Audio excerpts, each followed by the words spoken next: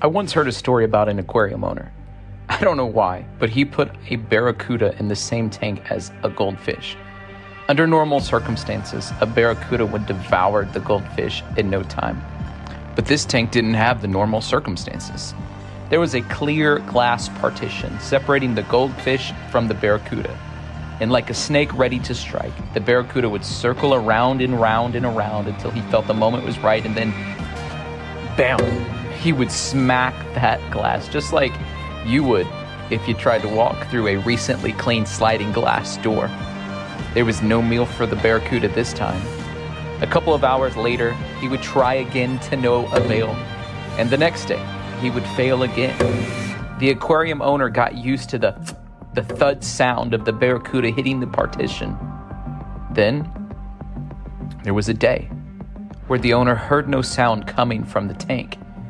He checked and saw that both the goldfish and the barracuda were doing fine. It was as if the barracuda had given up. And so the owner removed the partition. And the barracuda could have success if he just tried one more time. But he never did. What if you were just one more try away from the breakthrough that you've been praying for?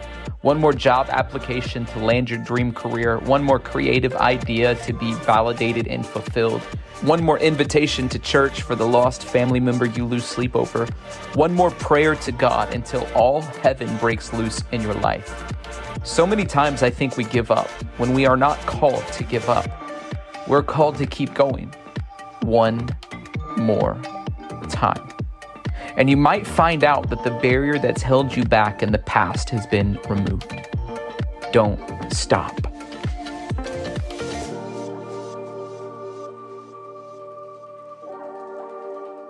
Chapter 1.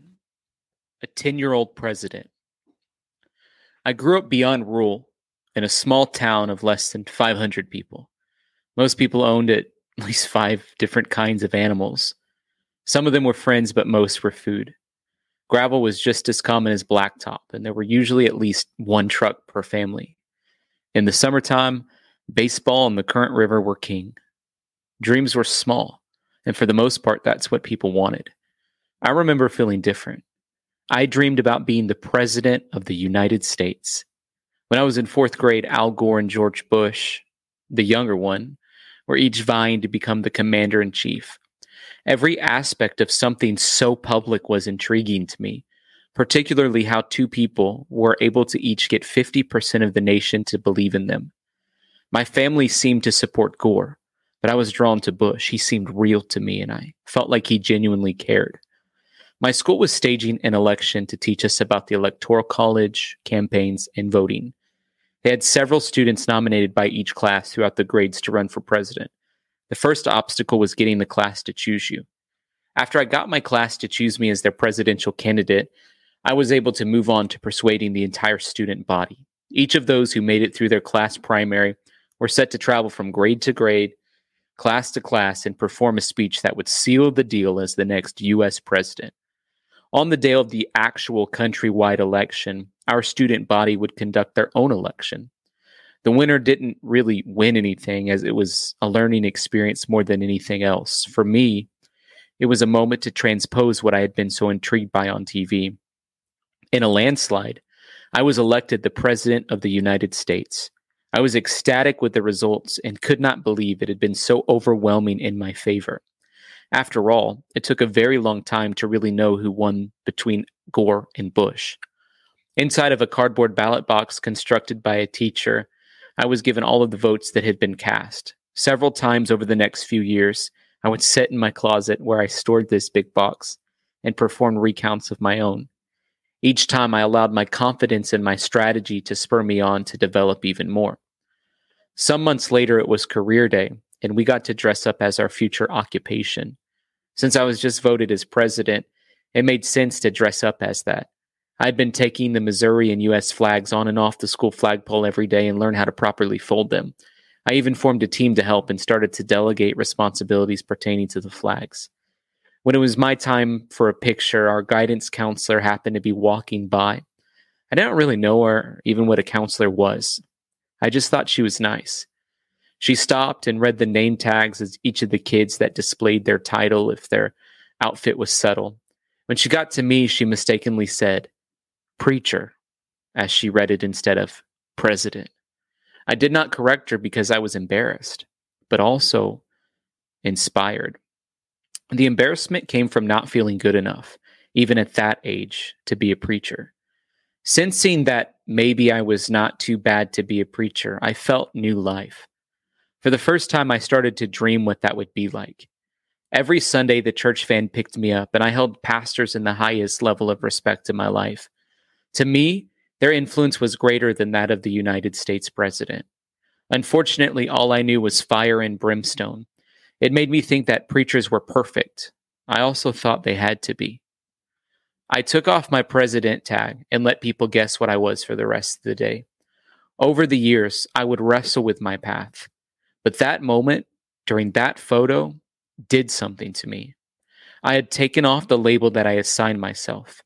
I allowed myself to dream big and without shame. Dream big. To this day, I always ask people what their dream job is. I do this because it can tell a lot about a person. Recently, while I was getting my hair cut, I asked my stylist, Stevie, if this was her dream job. She laughed at me. She laughed a lot. "Absolutely not," she said. How was I supposed to know? I pressed, now intrigued, really wanting to know, well, what is it? Her response was, "We don't have enough time to get into all of that." I could sense she was not happy with her life or her vocation, though she was good at it. How terrible it would feel to live life in a way where we're not doing what we feel like we're supposed to be doing, or even worse, to feel like we don't have a purpose at all. God actually created us with intentionality. We have something, a mission perhaps, to accomplish that we're uniquely designed for. My heart broke for Stevie, and I changed the subject. I also left her a good tip. God's thoughts about you. Sometimes people don't live out their purpose because they're afraid to dream. I can make a compelling case that it's sinful to not dream big dreams with our lives. I won't, but I'm sure I could. At any count, we need to dream big. Think about your walk with God like this. Out of all of the beautiful places on earth, the waterfalls, beaches, snow-covered mountain, you are His treasured possession. You are the apple of His eye. He's crazy about you. Before you were born and while you were in your mother's womb, He breathed life into you and declared you to be fearfully and wonderfully made. The Creator, you as His creation, knitted you together. And when you were born and took your first breath, He was the one that ushered in the oxygen into your lungs. The thoughts He has of you, good thoughts, are more numerous than the stars in the sky or the sands in the sea. And all of that, it takes place in your first second of life. How much more He has for you. The plans that He has for you are for a hope and a future, for you to prosper and not harm. Somewhere along the way in this life, we stop dreaming. And without dreaming, we stop living in the vast potential that God has for our life. Ben Franklin said most men die from the neck up by the age of 25 because they stop dreaming. Famous dreamer. Joseph was one of the most famous dreamers in the Bible. He was given a lot of favor from his family, and God revealed something amazing to him in one of his dreams. In this dream, he pictured a scene that placed him in the position of influence ruling a nation. His brothers, who already held a little angst towards him, actually bowed down to him in this dream. Joseph seems like he was a pretty humble guy, but what I love is that he was able to share his dream unashamedly. Of course, his older brothers did not like the idea of them bowing down to him. That didn't sit right with him. Culturally, the little brother is supposed to bow to the older brothers, not the other way around. They were also fed up with the special treatment he received as the golden boy of the family. They decided he deserved to be punished.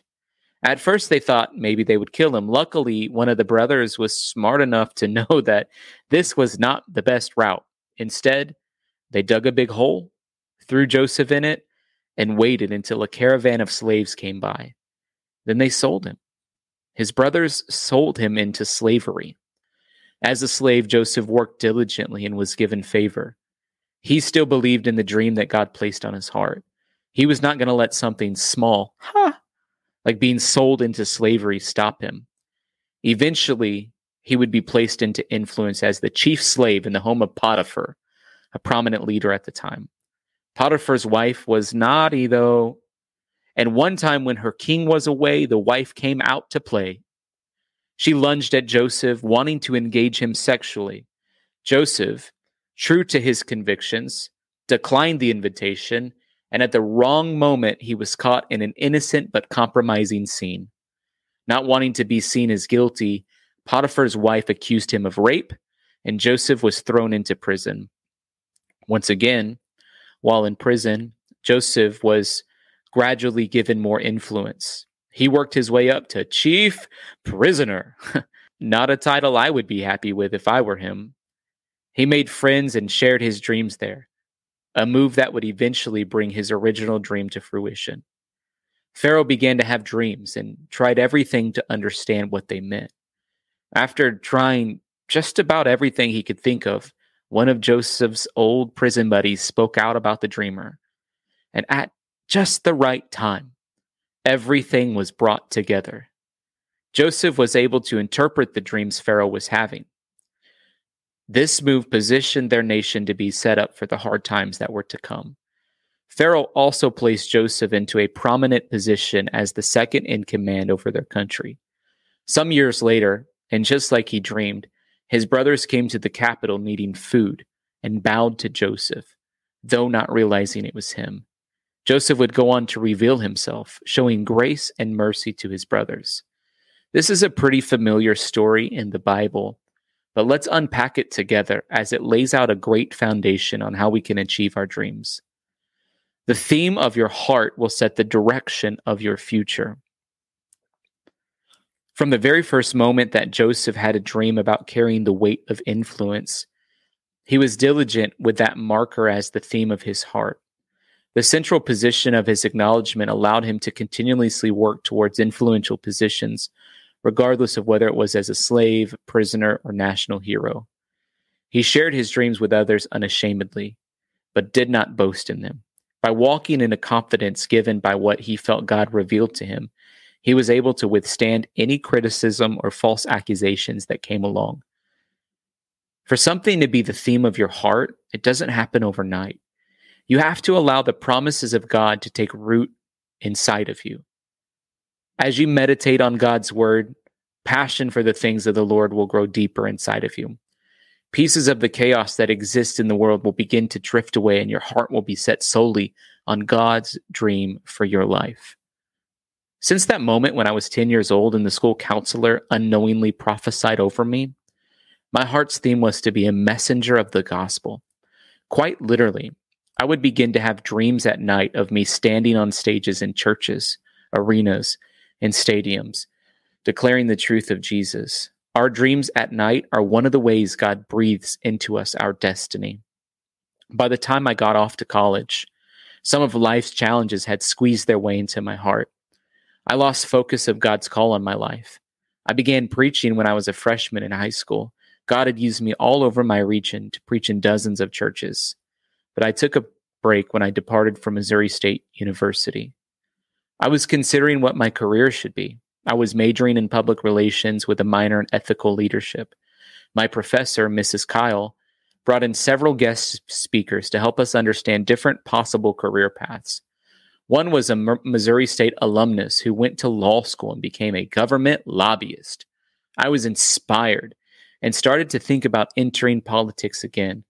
I looked into law schools and started mapping out a plan to become the youngest governor in Missouri history. Times of worship and prayer were important to me. In my one-bedroom apartment in Springfield, Missouri, where I went to college, I would routinely turn on a YouTube video of the latest worship songs. One song in particular really spoke out to me. It was called Your Love Never Fails, sung by Chris Kilala of Jesus Culture. I played it on repeat almost every day.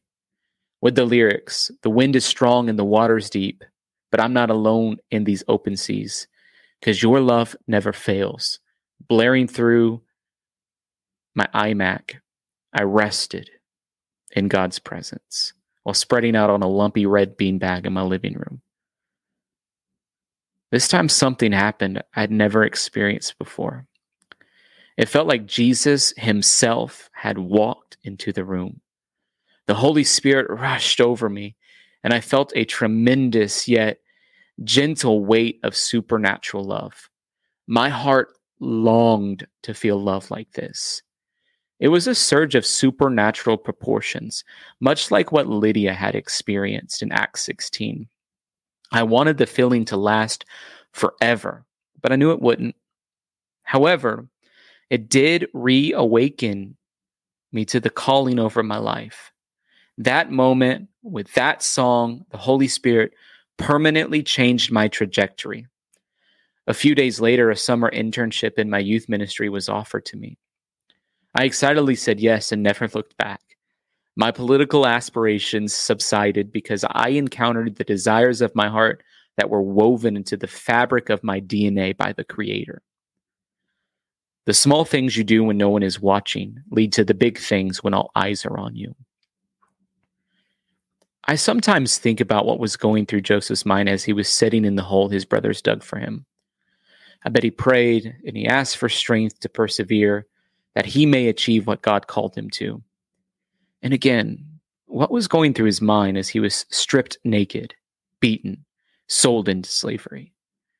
For him to gain influence and positional authority, he had to know that what he did in the small moments create the future that God had planned for him.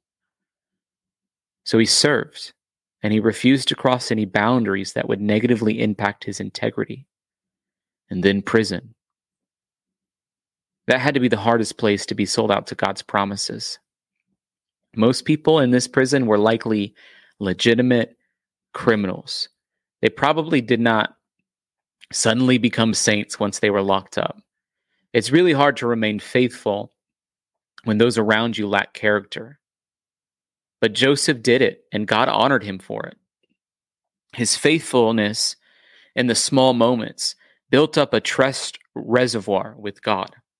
God knew that when Joseph ascended to a place of influence, he would handle it exactly the way that he was meant to. These moments of refinement built his character to lead with grace. His small moments of trusting God in the hole, in slavery, and in prison led to the fulfillment of his life dream.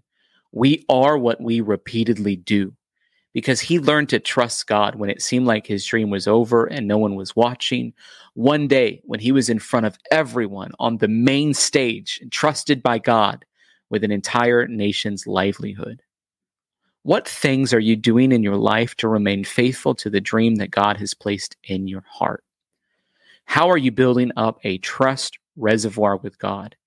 Jesus says those that can be trusted with the small things will be trusted with more.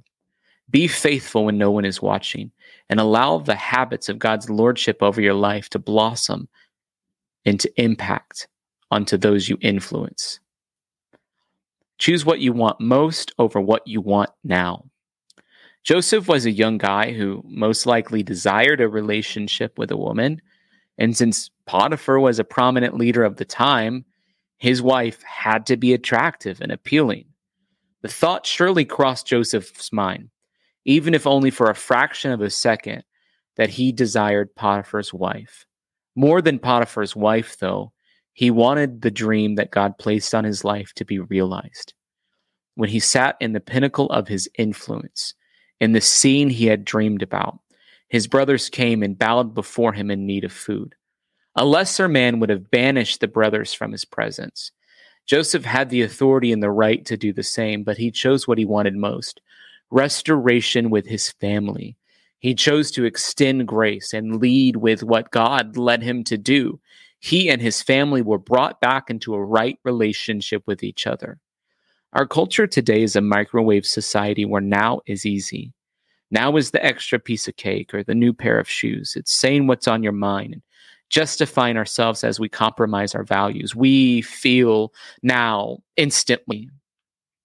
Most is hard. Most is letting your mouth water, rocking those shoes until the soles fall out. It's being quick to listen and slow to speak, loving others even if they don't deserve it. Most takes patience. Haven't you heard it said, lost the battle but won the war? In order to stay on course for the dream that God's placed in your life, there will be many now most battles. Discipline yourself to want most. Big dreams take big sacrifices. Life plan. After a particularly challenging time in my life, God connected me to some really great mentors. I had surrounded myself with leaders that did not value the gifts that God had placed in my life. Instead, they took advantage of my skills for their personal agendas. It took me some time to realize what had happened, and when I did, I felt confused and distracted. Despite what I had been through, I knew God was still calling me to share the gospel, write books, and teach online courses, speak at conferences, and lead churches. It was a time when the dream was still in my heart, but the difficulty of the whole of slavery or prison began to sink in. One of my mentors, Bart, is certified in something called Life Plan. It's a Christ-centered process to help bring focus and clarity to various domains in your life. He offered to help create a life plan for me. I accepted, and I spent a few days with him at his house in Las Vegas. During this process, Bart asked me one question that changed my perspective forever. At your funeral, what do you want them to remember you for? What is your contribution going to be? This was a question that was less about legacy and much more about fulfilling what I believe God has me to do. I answered him by saying, in the end, I want my contribution to be a movement that spreads the aroma of Christ because I have an intimate relationship with God and taught people to want to be better. Bart helped me come up with a plan to accomplish this by leaning into the next 5 years and dreaming what might be possible. I dreamed of writing this book years before I typed a word. It's part of the contribution I feel God's wanting me to make for the kingdom. I also knew God would position me to help churches and leaders dream big dreams for their ministries and their lives. The dream I believe that God has for my life has become my theme. And this conversation was a great reminder. It's vital to reframe your perspective so you can continue to operate toward the dream or the position of influence that God has you. In everyone's life, there will be moments when we hold influence to those around us. It could be at work, with our family, with our peers. When those moments come, how do you want to be able to respond? Maybe the best question you can ask yourself is, at your funeral, what do you want them to remember you for?